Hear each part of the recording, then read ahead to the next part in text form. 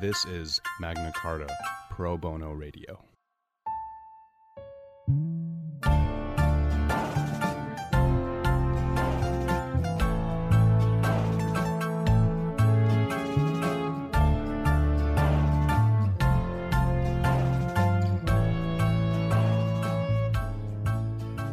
Reporting to you live from CGEM FM 99.1, this is Magna Carta Pro Bono Radio. My name is Sarat Mustafa, and I'm here joined with my friend, Akil Shah. How's it going, man? I'm doing really well, Akil. Thanks for asking. This is technically our 4th episode? Yeah. Wow, what a journey it has been so far. Yeah, a lot of cool things we discussed on the show, and no need to stop, because we got plenty of episodes remaining. We're far from finished. Yeah, for sure. But how's school been? School has been great. We just had our first official 1L moot. Nice. On Monday last week, we finished that up and we presented. I think it went really well. I was really pleased with the feedback we got in terms of not only oral advocacy, but those of you who don't know what a moot is, essentially it is an opportunity for you to advocate for a case, and you have both a respondent and an appellant position, and we were the respondent, so we were representing the Queen. And the case, again, was about a Section 2B violation with respect to freedom of expression under the Charter. Mm-hmm. So really interesting case.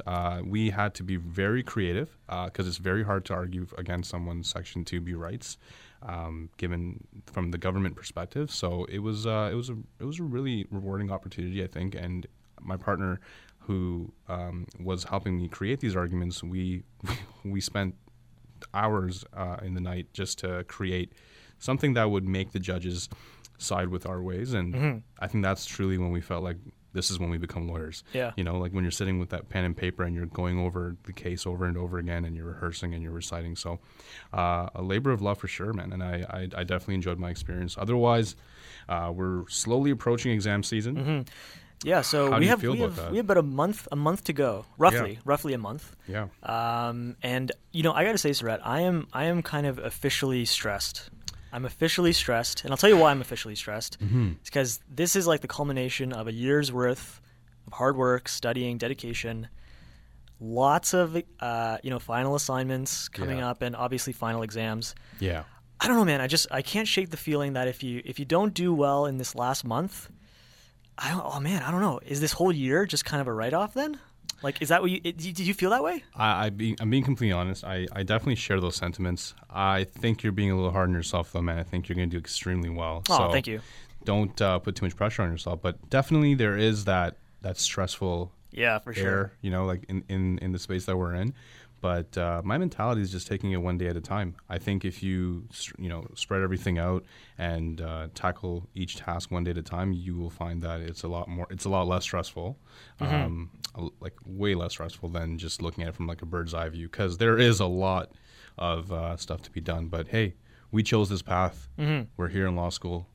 We should be super grateful for the opportunity, and we're gonna do well, man. Yeah, we're gonna do well. If you'd like to support us and send us your moral support, you're more than welcome to. For those of you listening in, and maybe give us some feedback on how to deal with stress management 101. That'd be really welcomed. Yeah. But speaking of stress, there seems to be some culminations of stress happening with the funding issue happening here right at home here at CGEM. Yeah.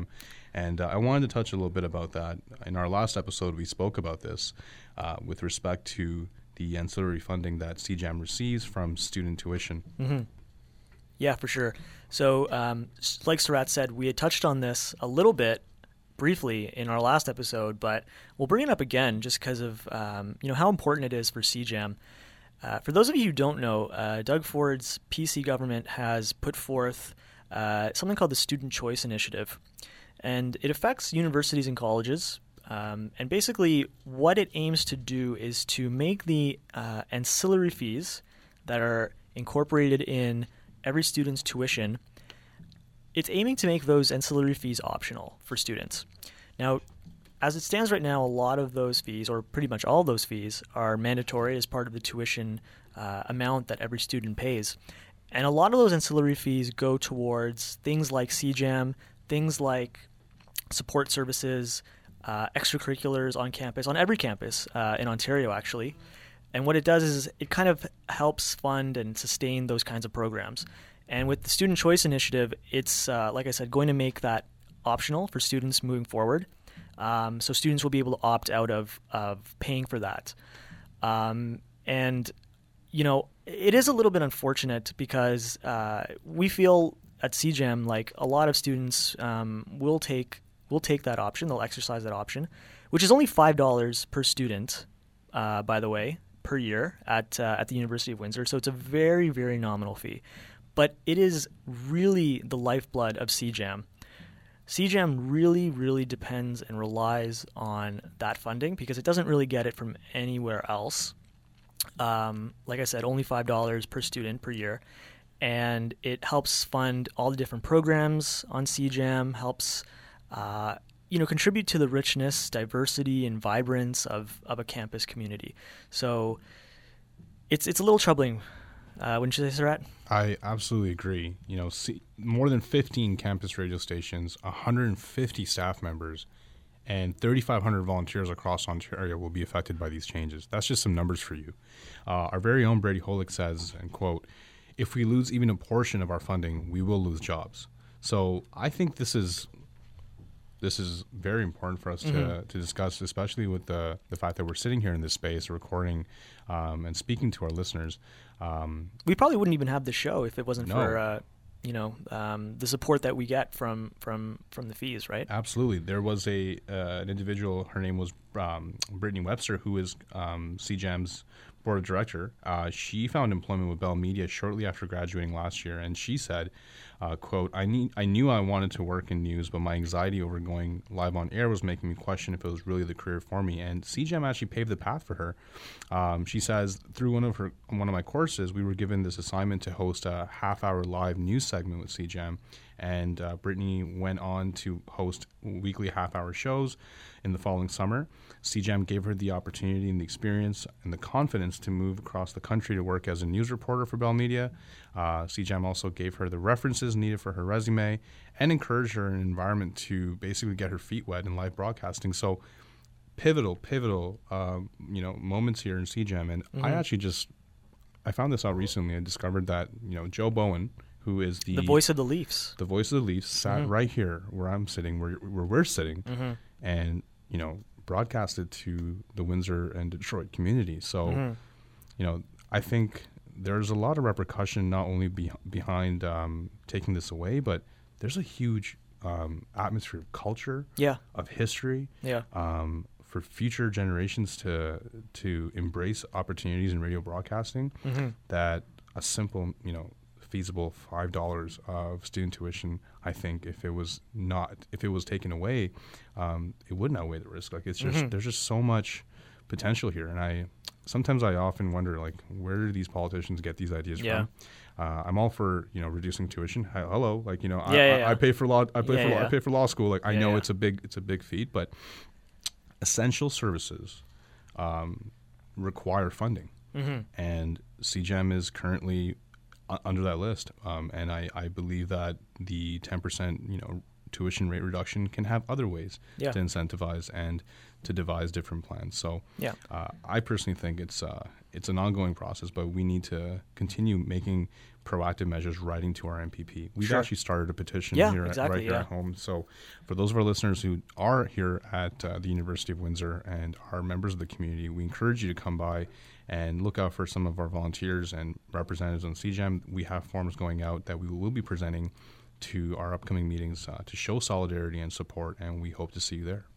Yeah, I definitely agree with everything you said, Sarat. Like I said before, a campus radio station is so important to the diversity of views, helps make the university life a lot more interesting. Lots of really good programs that enriches kind of the lives of students. Very, very vibrant, very diverse. And if you do have the inkling to make your voice heard, certainly speak out. Write a letter to your MPP. Tell them to make campus radio stations an essential service, to make it, not so students would not be able to opt out of those charges. And CGEM, like Sarat said, is passing around a petition. So come by the CGEM office in the CAW. Please fill out a form, petition, take copies, have your friends sign them. It really goes a long way. And just so you know, campus radio stations have been breaking new and local artists for decades, and that's something that our colleague Brady has mentioned as well. And many independent record labels will have a much harder time getting their music heard if CJAM doesn't exist. So just another number fact, we had over 50 albums a week to our new music library. So there's a lot of things that happen in here that unfortunately the government doesn't see, but we are trying our best. And I think the good fight is on, and personally, I'm right beside my fellow jammers, and I hope to see some positive change, and I know Akil and I will be there. So join us if you have any feedback. You're always more than welcome to come by our studios and even call in and give us more input on what you think about this. Thank you.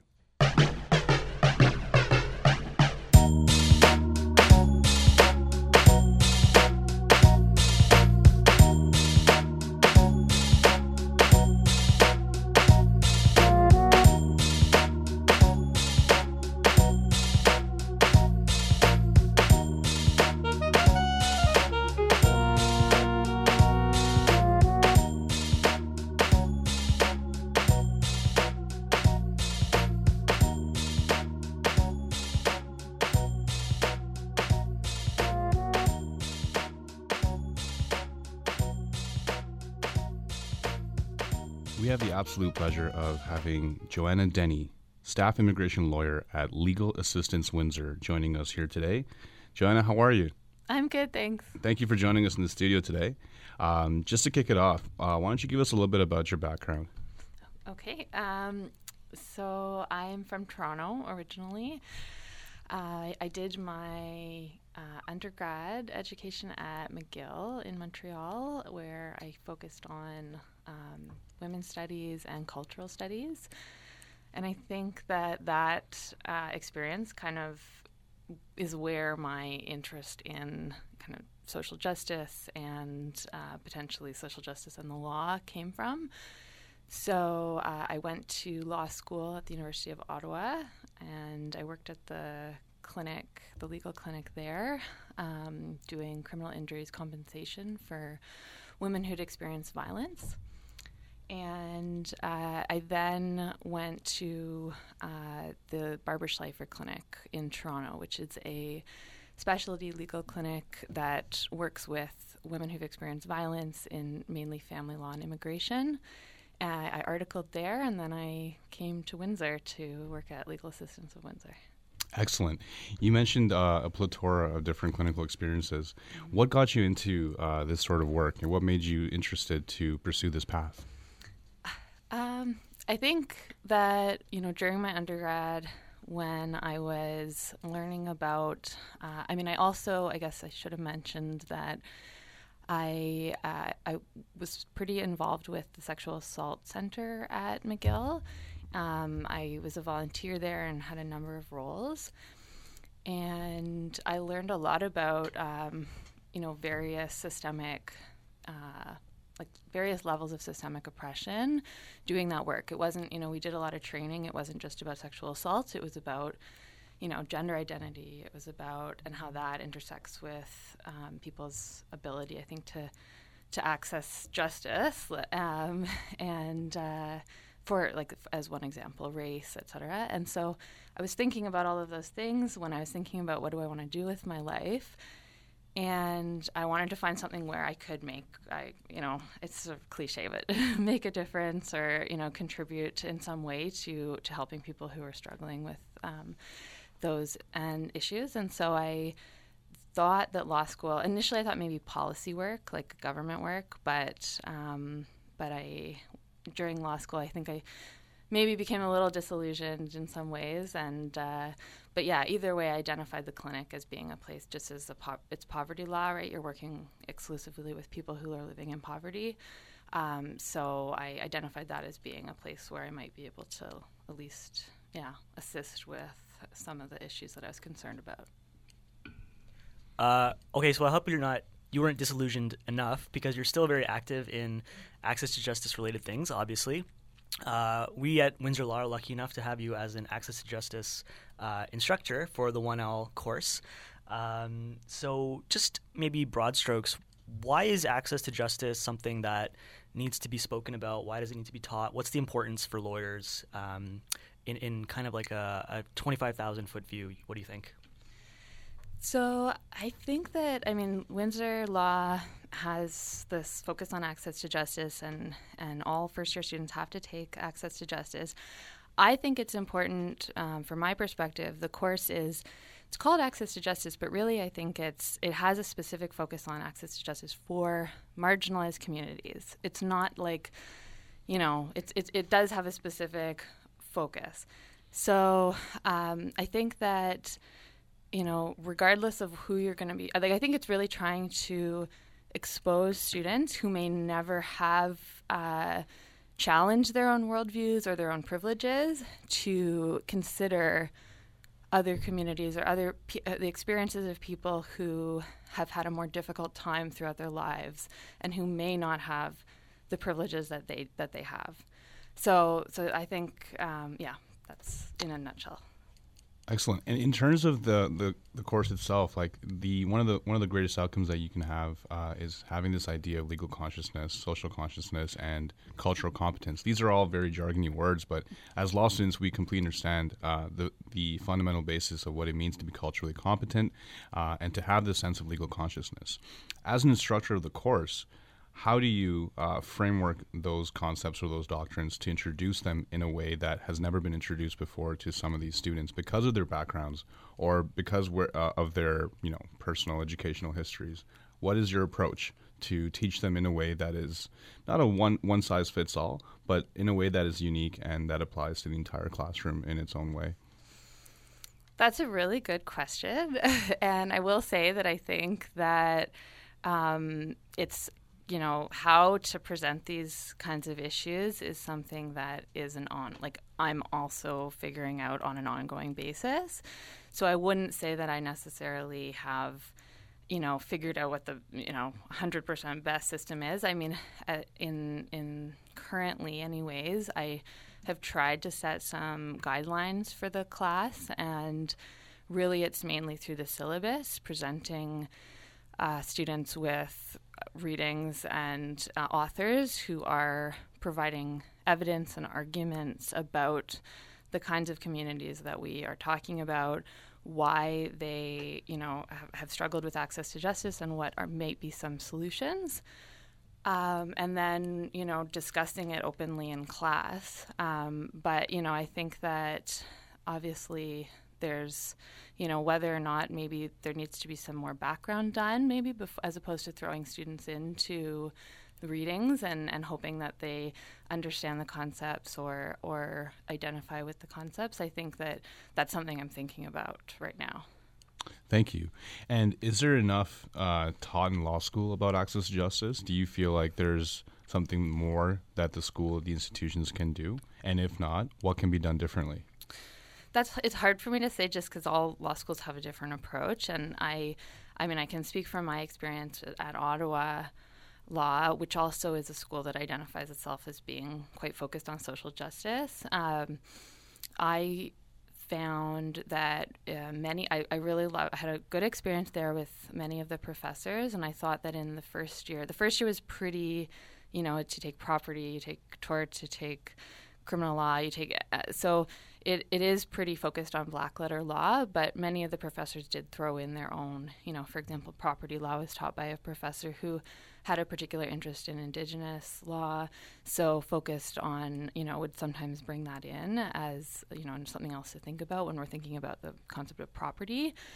But I would say that I think it's great that Windsor puts in this, it is not only access to justice, but also Indigenous legal traditions as a mandatory class, because I think in a lot of schools those are niche kind of, classes that only get taken by students who are already sort of maybe preaching to the converted a little bit. And it's great that those are offered, but I think it's important that they be, required for students. No, I absolutely agree with you on that. In terms of your role as a staff immigration lawyer, what are some of your responsibilities at LAW? So I supervise students and represent my clients. So what that looks like is we have students from Windsor Law who have academic placements at the clinic and who also have work over the summer.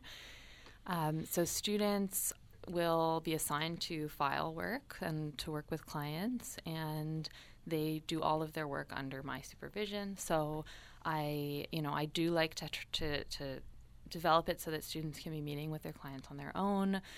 They're drafting the submissions, they're doing research, but with my guidance, and I review all of their work. And then I do sometimes take kind of a closer interest. Like I find it difficult to have an arm's length from clients. I do like to get to know them myself. I don't typically have the students working with them, and I don't meet them. I find it important to actually get to know the clients and hear their stories directly from them as well. I find that helps me to advocate for them. But yeah, so we do a pretty wide variety of immigration, refugee, and citizenship matters. There's really no, we do this and we don't do this. We kind of just evaluate whatever comes in the door and whether or not it's something that we have the capacity to help with. So immigration law is a huge area. I won't maybe take up too much time if you don't want, that's okay. I definitely wanted to pick on a point that you just mentioned with respect to coming in to seek these services.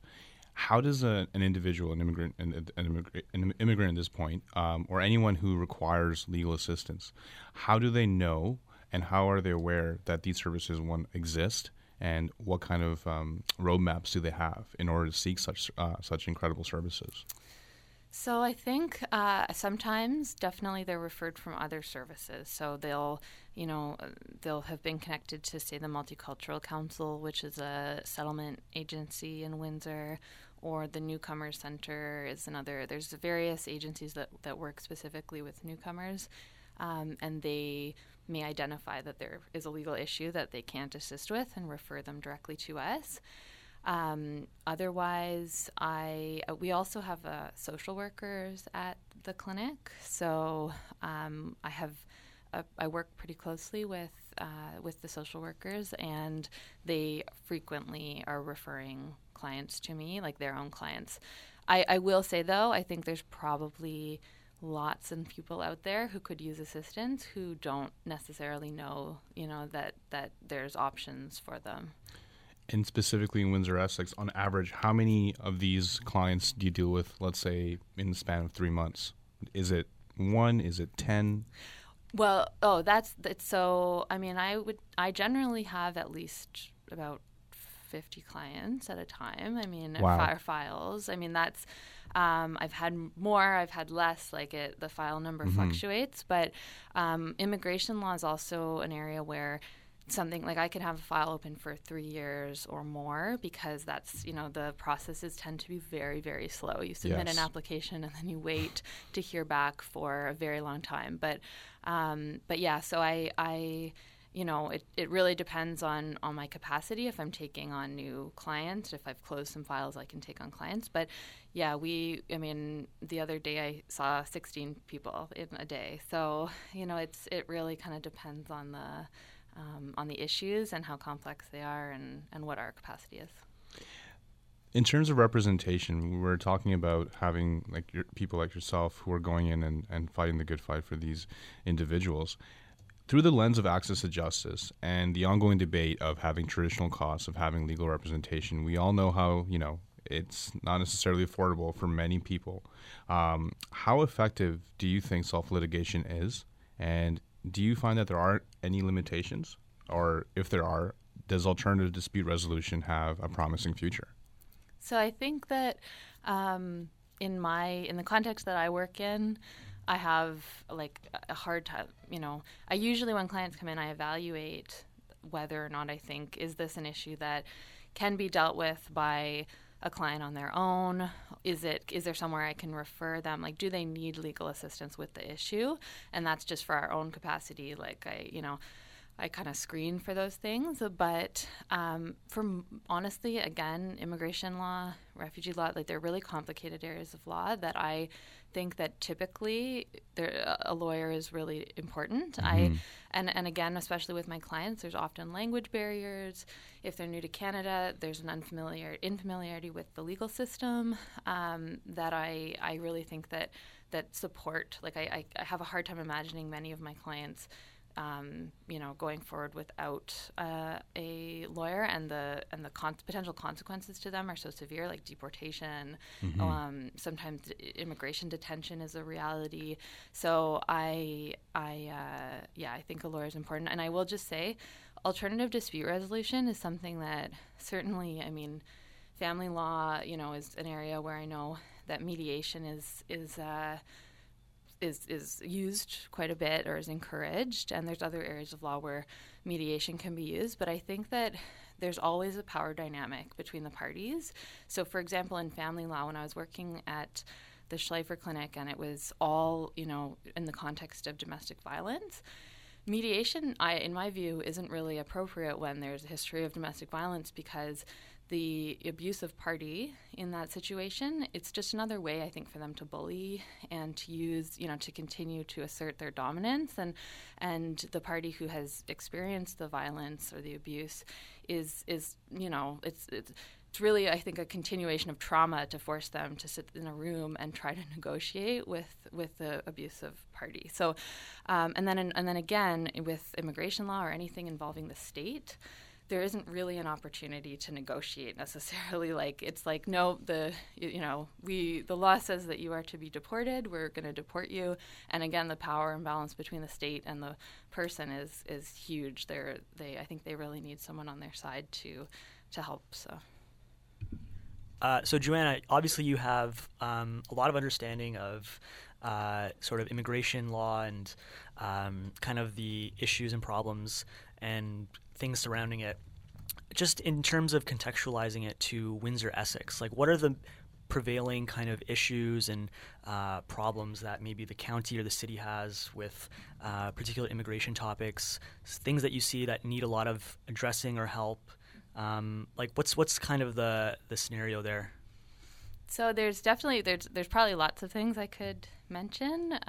Definitely one major issue is that we are surrounded by, Essex County, and Leamington is the tomato capital of Canada, and all of the food out there is generally harvested by migrant workers who, for the most part, do not have, they do not have access to the same kinds of rights that Canadian permanent residents or citizens do. So there's, what we see with a lot of migrant workers, I would say that's definitely one population that can have a difficult time accessing resources like our clinic. Fortunately, we do have some connections, and so we do have migrant workers who approach us. But based on how many there's thousands. We probably just see the tip of the iceberg in terms of issues. But migrant workers are here as temporary residents. They're remaining in Canada is dependent on their employment and their specific job, so they can't just leave their job and go to a new employer if they're experiencing, if the employer isn't treating them well or isn't paying them properly. So having open work permits, allowing people to move between jobs would be one thing that a lot of advocates have said would really help. And the other thing is there's no access to permanent residence for migrant workers. So they are here, some of them may be here for decades, just constantly renewing their work permits, but without the ability to bring their families over and to actually settle in Canada. Does the LAW create any sort of social or economic conditions to help eradicate any kind of poverty or poverty oppressions with these migrant workers, or is this something that's currently in the works? So we are a member of the Canadian Council for Refugees, which has refugees in the title but does actually advocacy work all throughout, different areas of immigration issues. And so CCR does directly advocate with the government in terms of creating policy changes, and we contribute to those conversations as an organization that's working with the migrant workers. So that's both, and I'll say it's the social workers who are at our office are also really involved in that. It's not just me as the lawyer, but there's and I mean, certainly when any time, if the government is doing a consultation or if there's a particular issue, we'll write in and try to give our piece based on our experiences working with clients. Excellent. I love how they have that sort of collaborative point with different agencies, and it seems to have success with everyone's hands involved. So it's really good to see the community come together in such a way. Joanna, thank you so much for joining us today. We hope you enjoyed your interview. We hope you had a good time. Yeah, thank you for inviting me. It was fun. No, this was awesome. Thank you so much. Okay. That was Joanna Denny, staff immigration lawyer at the Legal Assistance of Windsor. Keep it locked right here on CJAM FM 99.1. We'll be right back after these messages. You've heard Stage Diving, our on-air weekly concert listings, but now CJAM is making it even easier for you to stay up to date on live music events in Windsor and Detroit. The CJAM Concert Calendar is a searchable digital calendar providing information and links about as many local music events as we can find. Check it out online at www.cjam.ca/concert calendar. The CJAM Concert Calendar, just another way we're reaching higher ground in Windsor and Detroit. And with that, we're back on Magna Carta Pro Bono Radio on 99.1 CJAM. We're joined now with Stephen Vitella, who is also part of the PBSC Pro Bono projects here at Windsor Law. How are you doing, Stephen? I'm good. How are you? I'm good. So we're just wrapping up, I guess, our first year of law school. What do you think? How's it been? I'm getting by, barely. Yeah, a lot of readings, I guess. Yeah. But it's almost over, I guess. So just have to get through this last hump, this last month, and then it'll be summer, and then we'll be able to just look forward to next year, I guess. Yeah, we'll actually have a life. Yeah, hopefully, yeah. So Stephen, the reason we have you here today is just because we wanted to showcase your project. Obviously, everyone we have here on the show is doing a really meaningful PBSC project, and I just wanted to know a little bit more about what your project is this year and have everyone kind of know the important work that you're doing. So just starting off, what exactly is your PBSC project that you chose to do this year? So me and my partner, Natasha, we are working with the Sexual Assault Crisis Center, and we're providing a plain language document for consent. So essentially we're taking the legal concept and trying to simplify it for lay people or people who are kind of curious about what it means in simpler terms. Consent referring to like in the terms of sexual relationships and relationships between people. Yes. Really important work for sure. So in making that plain language document, what does that entail? Like, what did you have to do exactly? So essentially we tried to scour the case books for what was the landmark kind of jurisprudence on how the parameters of consent and when it can be present and what are some of the limitations. And we took that and we condensed it and put it all together into something that would be more manageable for someone who could just glance and understand if they had any questions. Yeah. And the document that you prepared, I don't know if this is the right question, but who is it meant for? Like, is it meant for students? Is it meant for people who are just curious? Like, or is it available to anybody? Oh, it's available to anybody. I think it's meant for someone who might not have the access that, say, we do to actually go through all of these cases or have the resources to kind of scour those case books to find these things. So it's for everyone who's interested, curious, has questions, that they'd have access to these answers. Right. So basically anyone who maybe isn't in our position where we have access to all these cases, these books, and we obviously have a lot more proficiency, I guess, at this point in the law. But it's more meant for people who aren't as fluent in the law, who are seeking to kind of have a better understanding of consent and what it means. Absolutely. Yeah, exactly. Yeah. That's good. That's good. I really like to hear that. So obviously it's a really important project. Hopefully it has a lot of people who get to see this document. But just kind of focusing on you, like what made you interested in this specific project? Like what's the passion behind it? Well, in my undergrad, I volunteered with the Bring In the Bystander program here. Mm-hmm. I was a facilitator, and that was like it was a really important position for me, and it was that was a life-changing thing. So, oh wow, nice.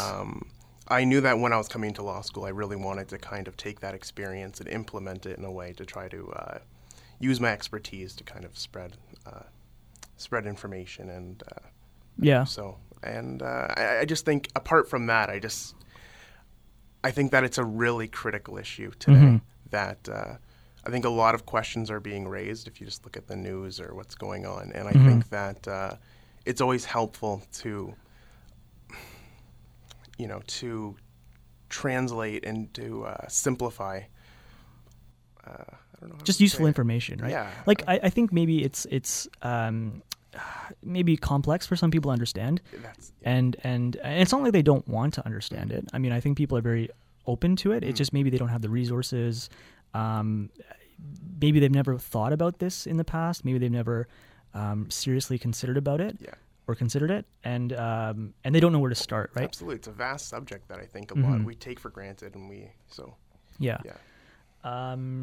So, I really like getting your perspective as well, because you're a guy, to put it a little simply.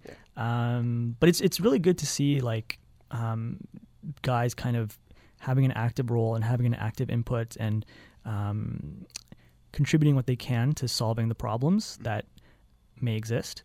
So, I mean, what do you think about that? Like the male kind of contribution, I guess, to helping this problem, because I guess to put it a little bit simply again, it is really men who are the perpetrators primarily of sexual assault and spousal violence and things like that. So I always hear you can't have a solution without the input of males in society, because it's a very large problem, and without their input, without their help, it's not possible to come to a meaningful solution. So what are your thoughts on that? No, absolutely. I think that collaborative aspect is really what's going to have to what's necessary to affect any real change. And I think that we have a lot of preconceived notions that maybe this is a gendered issue, that this is we think that it predominantly affects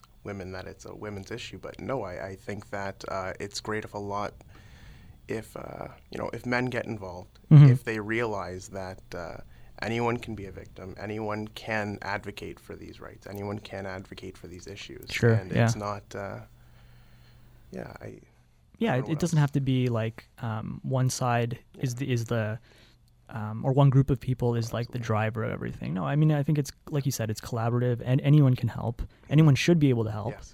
And I think if we make that more accessible for people, like it's just useful in the broad scheme of things, I guess.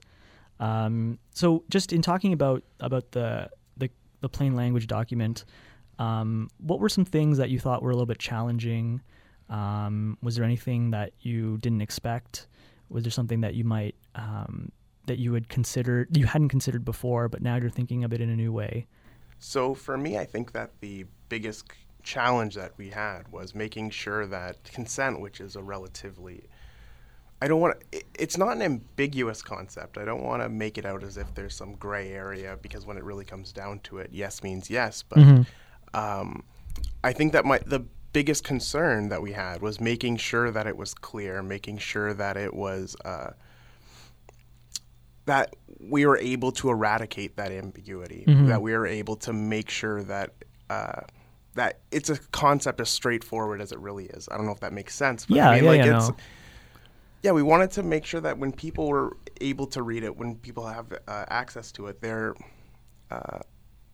like there's no misconceptions. There's no Yeah, exactly. There's no gray areas, as you said. yeah. Like, it is actually quite a simple concept. It is. But for whatever reasons, people have these misperceptions, or they don't have the right access to these kinds of things. So I think you're right. Just making sure that you're explaining everything in a clear way. And I think it's drenched in so many cultural myths and so much kind of legal jargon that, that's what gets lost. And I guess that the challenge is stripping all of that away and presenting that core that's there. Yeah, I totally agree with that. And the project is wrapped up now, is that correct? Yes. Okay, so now looking back on it, what do you think you liked most about it? What I liked most about it was I guess coming from my experience, I think that it's a really important and essential area, and being able to contribute to it in some way and try to impact the issue. And I know that, at Windsor Law, we're kind of really concerned with access to justice and making sure that people have the resources that they need to, I think that was probably the most fulfilling part of this was. Yeah, good. Yeah. So are you going to be doing this kind of work in the future? Like, is it part of what you want to continue to do in law school? Is it going to be part of what you do in your career? Like, is that a possible trajectory? Yeah, I would like to. I don't know how I'd be able to factor it in, but no, I absolutely. I think that it's a really important area. So. Yeah. And on that note, Stephen, thank you so much for coming in today and speaking about your experiences as part of the PBSC project. I know it's really, really meaningful work. So really glad that we have someone and a team of people, I guess, who are working on this kind of stuff. So thank you very much. Well, thank you. I'm glad to be here. Thank you. Thank you.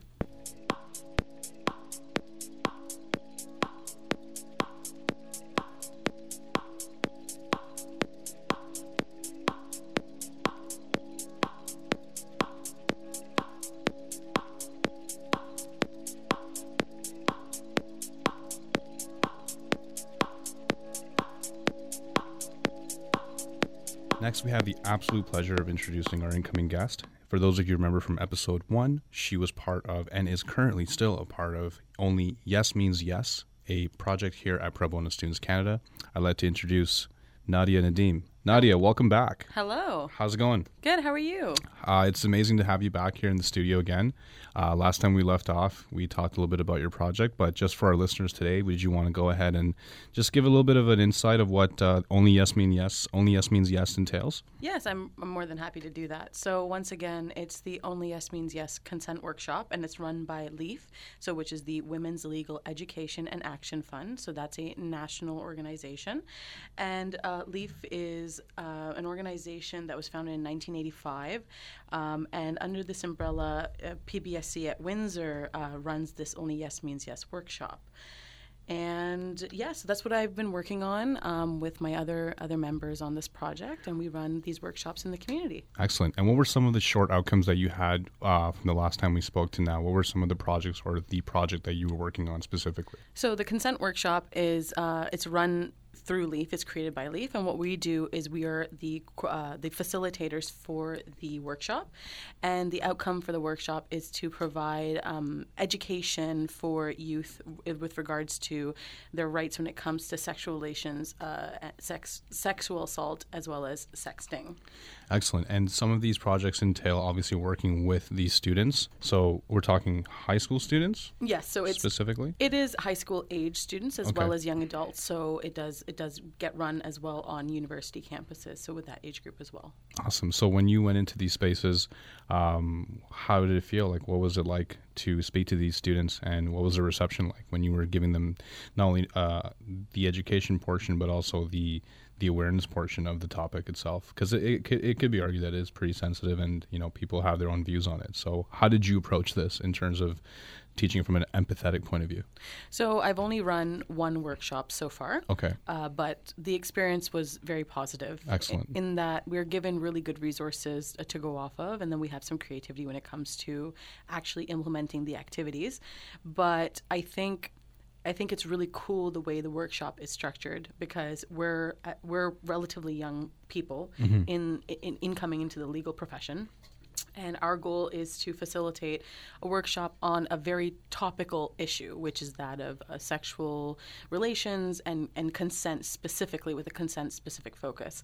So running the workshops, for me, I think it's fantastic work. I mentioned before in my first appearance here that I was working with the Sexual Assault Center in Hamilton. Yep.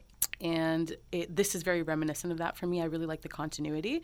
And one of the reasons I want to pursue a legal career in general was to give back to specific communities. And one of the communities close to my heart is when it comes to survivors of sexual violence. Excellent. That is, again, super meaningful work. What was your biggest challenge so far in terms of going and continuing on with this project? Or did you have any challenges, or was it something absolutely natural for you?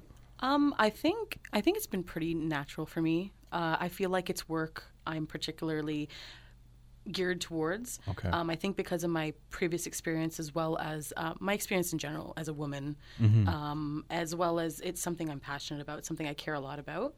So it's work that's easy for me to do and feel like I can do well and contribute positively to overall. So far, not very many challenges. Awesome. Haven't really faced any issues. I think young folks are really receptive to education on this topic because they themselves, like they're hearing things that are happening with the Me Too movement. Yep. They need some guidance. And I think that makes them really receptive to the fact that they're living in an information age and they want to get good information. And especially when it comes to their legal rights, right? Because when it comes to something as serious as sexual harassment or sexual assault or sexual violence in general, it's unclear to know what the boundaries are when it comes to the legal framework. Right. So I think this workshop in particular is fantastic because it gives young people the answers for the questions that they have. It's super important, like you mentioned, especially at such a critical time in the life of a high school student. I remember getting consent-based workshops in high school as well. It was more of a curriculum-based approach. We didn't have the opportunity to have upper year students from law school come in and speak to us. I think there's a formal and an informal hybrid where you get to actually speak to them. The generational gap is not as much either. You're not hearing it from someone who's like somewhat older than you, but you can actually relate to these people who are speaking in front of you. And I think it's really important that these projects get an opportunity to have more light and more exposure. What were some of your victories or some of the things that you were proud of from this workshop? Something that you may have had either on your vision board or just in terms of your overall outcomes of what you wanted to see. Was there anything that stood out for you in this project specifically? So far, I think what my goal was going into it, if that's what you're asking, was that I want for anyone who takes this workshop, especially if they take this workshop with me, because I'm in that sense, I'm kind of responsible for their learning, is for them to feel like they walked out of it with a clearer understanding than when they came in. So in particular, the workshop that we did run, there was an individual there who there was a specific question with regards to reporting that this individual had. Okay. And we did refer them to SAC, which is like the Sexual Assault Center in Windsor area, I guess Essex County. Yep. We did refer the individual there. But the reason that the question about reporting came up was because we were having this very structured but like casual conversation, right? It was more like an interaction. And that the person felt comfortable bringing up this topic, and in doing so, they brought up this question they had about an assault they'd experienced when they were younger, and they felt like, oh, I'm not able to report, or and I'm afraid that this person's going to hurt someone else. And said, actually, you are able to do that. Now, that knowledge that I had came from my work with the Sexual Assault Center in Hamilton, because I have worked with survivors before, and I have given them some parameters of their options, especially when it comes to historical sexual assault. So I thought it was really meaningful that this person in this space felt comfortable to bring up something that was obviously very difficult for them. And then they were able to get an answer, and they walked out of there feeling, that person said that they felt like really positive about that, about the fact that they could do something about it. How did that make you feel? It was such a liberative moment, I'm sure. It's not really about me. Okay. The way I look at it, it's not about me. I think I felt really good knowing that this person came out of there with a resource that they didn't have before. And in fact, Right. I'd referred them to SAC because I said, similar to the line that I worked on, there is a 24-hour crisis support line. And I really recommended to them, I said, you're never going to be bothering the volunteers by calling, like they are there to support you. And so giving them that resource, obviously I could see it kind of lifted a little bit of a weight off of them. And I thought that was great that such an environment can exist where they're able to bring up something, obviously, like I said, so sensitive, so vulnerable, so traumatic, in a comfortable environment and get answers from someone who knows the answer, right? Yeah. So I thought for them, I was glad for them. And will you be working on this project or relevant projects in the future, or do you see yourself being able to continue this after PBSC? And in what shape and form do you plan on doing that? So, like I said, I started doing this work before I got to law school. Yeah. And the reason I applied to work on this project was specifically because I wanted the continuity in the legal context. I do envision myself, I would like to work on this project specifically in some capacity for the remainder of law school.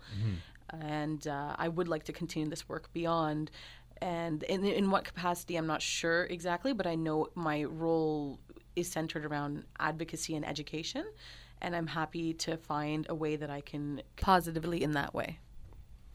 Thanks, Nadia. I really appreciate the feedback and, just having this honest conversation right now. It's really, really important to bring this topic home. And I wish you all the best with Thank you. finishing strong with your project here at PBSC. Just changing up the gears a little bit, you mentioned that earlier when we were speaking off air that there was a case that I'm sure many of our listeners and viewers know about regarding voyeurism. This case is very close to home to you too, and you've obviously had a lot of time to reflect and bring up some important topics and issues about this. So what is this case, and why are you bringing it to light here in the studio today? So I'm talking about a recent decision from the Supreme Court of Canada, R. V. Jarvis. And this case is about voyeurism specifically. So I'll run through some basic facts so that we can give people context if Sure. they haven't heard already about it. So Jarvis was a high school teacher in London, Ontario in 2015 who used a camera that was concealed inside of a pen to secretly record his female students at school. And most videos were focused on their faces, upper bodies, and the breasts of his female students who were aged between 14 to 18 years old. He was charged with voyeurism, which is an offense. It's an offense when someone secretly records or observes someone in circumstances which give rise to a reasonable expectation of privacy, and then as well when that recording or observation is done for a sexual purpose. So it's kind of like a two-pronged approach to that offense. So Jarvis did admit at trial to making the recordings. So the trial judge had to then consider two things. One was, were the students recorded in circumstances that gave rise to a reasonable expectation of privacy? And two, whether the recordings were made for a sexual purpose. So at the trial, the judge found the circumstances did give rise to a reasonable expectation of privacy, but he was not satisfied that the recordings were made for a sexual purpose. As a result, because it didn't meet both the criteria for voyeurism, Jarvis is acquitted. This was appealed, and at the Court of Appeal, they found that the judge had erred in failing to find that the recordings were made for a sexual purpose, but upheld the acquittal on the basis that the students were not in a circumstance that gave them a rise to a reasonable expectation of privacy. So it's kind of like reversed on those two factors. So the issue for the Supreme Court of Canada was, were the students recorded in circumstances that gave rise to a reasonable expectation of privacy? Now, we can talk a little bit about what happened at the Court of Appeal before I go into what the Supreme Court of Canada said. The Supreme Court of Canada did, in fact, agree and say that this was voyeurism and that students at school do have a reasonable expectation of privacy. But before we go into that a bit more, I want to talk about what happened at the Court of Appeal. Sure. Yeah, go ahead. Why don't you tell us exactly what happened at the Court of Appeal? So at the Court of Appeal, they found that there was no reasonable expectation of privacy because of the presence of 24-hour surveillance security cameras in and around the school. And this is a problem because those security cameras, if we're just taking this into context, if it was you as a student there, being recorded for the purposes of security is different than being recorded for the purposes of someone to objectify you or look at you in a sexual nature. I think we can agree on that. Absolutely. So this was really interesting because it brought up the issue that it brings up the issue of privacy, and we're going to see this more and more, especially when it comes to technology, right? Yeah. And we, as a society, do not give up all of our expectation of privacy in a public or semi-public space. I think we can agree to that as citizens, right? When we go outside, we're not expecting someone to be doing those things. Now, the context as a woman that was brought up to me, and probably for anyone else who really knows about voyeurism cases, is the context of upskirting, right? Which is when there, in many cases, men are taking videos or pictures up women's skirts. Right. And this is happening in public, like on the bus or at the park or, in some cases at school. And that is found to be wrong because it's clearly demeaning and it's for a sexual nature. Now, if we're looking at the Court of Appeals comments, the rationale in this case, it was really interesting to read that and go, well, there's obviously a different context, in my opinion, between recording for the purposes of surveillance and safety as the stated purpose versus a teacher with a hidden camera in his pen and he's looking down at his students' breasts, which, by the way, again, and I cannot stress this enough, they were between the ages of 14 and 18 years old. So they were not consenting adults to this transaction, if you can call it that. The second thing that happened at the Court of Appeal was a little bit shocking as well. These are the kinds of questions that were asked. And this happened in 2015, and the Court of Appeal happened after that. Questions like, what was she wearing? Where was she? Why didn't she cover up? And hearing those questions, it sets you back because we thought that we had addressed these things. We thought that with cases that have come out from the Supreme Court of Canada, especially when they've admonished rape myths, right, and sexism, that questions like this shouldn't be asked in 2015 and beyond, right? I think even the framework of those questions, you're pointing the questions at the victim. Yeah, so it's victim blaming, right? Right. And at the Court of Appeal, this should not be these are not questions that should be asked, is the opinion of me and a lot of people. I mean, that's just how the law works. The Court of Appeal, they look at the statutes and like statutory interpretation, stuff like that. So this is kind of going against the grain, I would say, and setting us backwards. Yes, and now, so like one I guess framework for analysis is that well, they're considering it in the modern context of modern technology. Okay, fine, no problem. I think it's important to interpret statutes as they fit the context, no problem there. But these comments effectively set us back. So what happened is Leaf intervened, and they were asking the courts to not allow the new era of digitalized sexual violence to bring back the old era of sexism and rape myths. They're saying, don't let this new context set us back 30 years and make us start from scratch and have to prove these things in the context of video recording or voyeurism. Right. We've already established these things. I mean, the organization and countless lawyers have dedicated so much of their life's work to bring these cases forward and to get them to this level of recognition so they set precedent going forward. To have to restart that in the context of technology and voyeurism seemed counterproductive to them. Absolutely. So, we can agree that technology is a very powerful tool in the modern context. Right. And so we should be very vigilant when it comes to privacy in the context of sexual violence, right? So the things that, if we're talking personally, what it brought to mind for me, we can talk about things like recording people in public. That's another example, like forget being in school, but also sending nudes, right? Sending videos on Snapchat, right? Sending very vulnerable private information to people that you trust and then them manipulating it. We have had, cases where exes have threatened to leak people's sensitive material after a breakup. And this is what we're dealing with in the modern context, right? Right. So cases like this are really important. And the SCC, as I mentioned before, they did find this to be a case of voyeurism, and they did say that, one, that there was, most importantly, that there was a reasonable expectation of privacy for those girls in their school, and two, that the videotapings were made for a sexual purpose. So they did say that he was guilty of voyeurism. And what this decision tells us is that technology will not eliminate our fundamental rights. Excellent. And I think that's really cool that, February 2019, fine, but the SCC has ruled that, and it's a precedent-setting case. So it's really interesting over the next little while how the law will develop as a result of this outcome.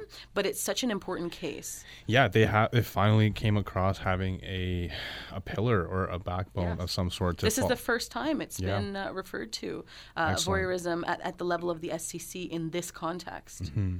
So Nadia, where does this take us then in terms of the social sphere of voyeurism and technology? Where do you see future cases coming forth? Like, obviously we have precedent now, but how do we stop this from happening? And is there ways to mitigate these circumstances in the future? So people who want to record you without their consent should probably not record you without at the your very consent. basis. I totally agree with you on that one. Very minimum, don't record people without their consent. Yes. Especially when it comes to things that could be construed as to be sexual in nature. I think people hearing this case will think twice before they do that. The other thing I should mention with this case is, and it was a bit troubling reading it, is that there was a position of power. There was a power imbalance. This is a teacher, and these are his students. And again, they're minors. Bizarre, it is. To be very frank. But it's not unusual. If you're looking at sexual harassment, sexual assault, power, we've said this before, power is the root of that. Sexual assault is not about sex, it's about power. And when it comes to voyeurism, you can say the same thing. It's not about sex, it's about power. It's about manipulation or getting a thrill from doing that. Right. Now, we as a society have recognized it's wrong, and we've gone as far as to codify it.